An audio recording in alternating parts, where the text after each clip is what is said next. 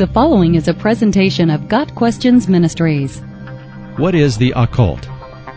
The dictionary defines occult as that which is hidden, secret, and mysterious, particularly that which pertains to the supernatural. Examples of occultic practices are astrology, witchcraft or wicca, the black arts, fortune-telling, magic, both black and white, Ouija boards, tarot cards, spiritism, parapsychology, and Satanism. Human beings have always been interested in the occult, from ancient times until today.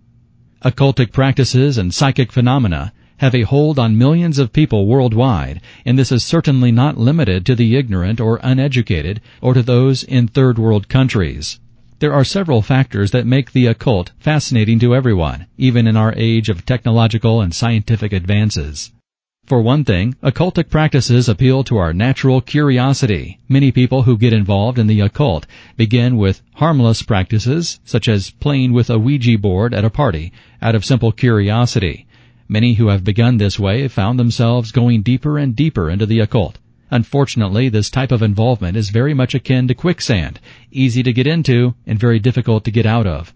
Another fascination of the occult is that it appears to offer quick and easy answers to life's questions. The astrologer gladly charts your future, the Ouija board and tarot cards give you direction, and the psychic gets you in touch with your Aunt Esther, who tells you all is fine in the afterlife. Since occultic practices are controlled by demons, they offer just enough information to keep the victims fascinated, while they exert more control over gullible hearts and minds. The dangerous nature of these occultic practices cannot be overstated. The Bible tells us that God detests the occult and warned the Israelites against being involved with it. The pagan nations that surrounded Israel were steeped in the occult, divination, sorcery, witchcraft, spiritism, and this is one reason God gave His people the authority to drive them out of the land. Deuteronomy 18, verses 9 through 14. The New Testament tells us that the rise of interest in the occult is a sign of the end of the age. The Holy Spirit clearly says that in later times some will abandon the faith and follow deceiving spirits and things taught by demons. 1 Timothy 4, verse 1. How are we to recognize the occult and those who promote it? The incident involving Paul and Barnabas in the early days of the church is a good place to start. They traveled through the whole island until they came to Paphos. There they met a Jewish sorcerer and false prophet named Bar-Jesus, who was an attendant of the proconsul Sergius Paulus. The proconsul, an intelligent man, sent for Barnabas and Saul because he wanted to hear the word of God. But Elymas the sorcerer, for that is what his name means, opposed them and tried to turn the proconsul from the faith. Then Saul, who was also called Paul, filled with the Holy Spirit, looked straight at Elymas and said, "You are a child of the devil and an enemy of everything that is right. You are full of all kinds of deceit and trickery. Will you never stop perverting the right ways of the Lord?" Acts 13, verses 6 through 10. From this account, we see several characteristics of those involved in the occult.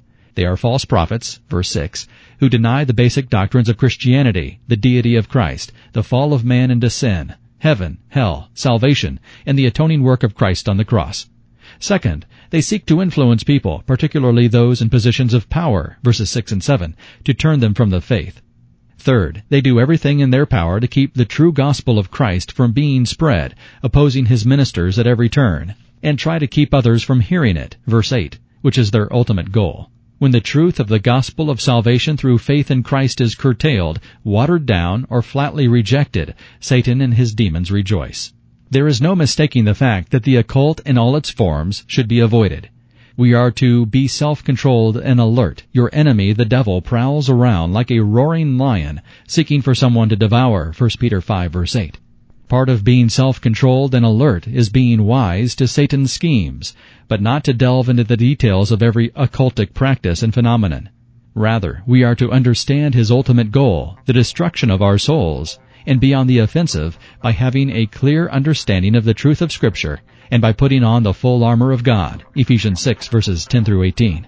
Only then can we stand firm and extinguish the flaming arrows of the evil one, which often come in the form of the occult.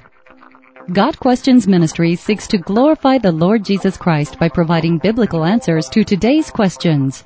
Online at gotquestions.org.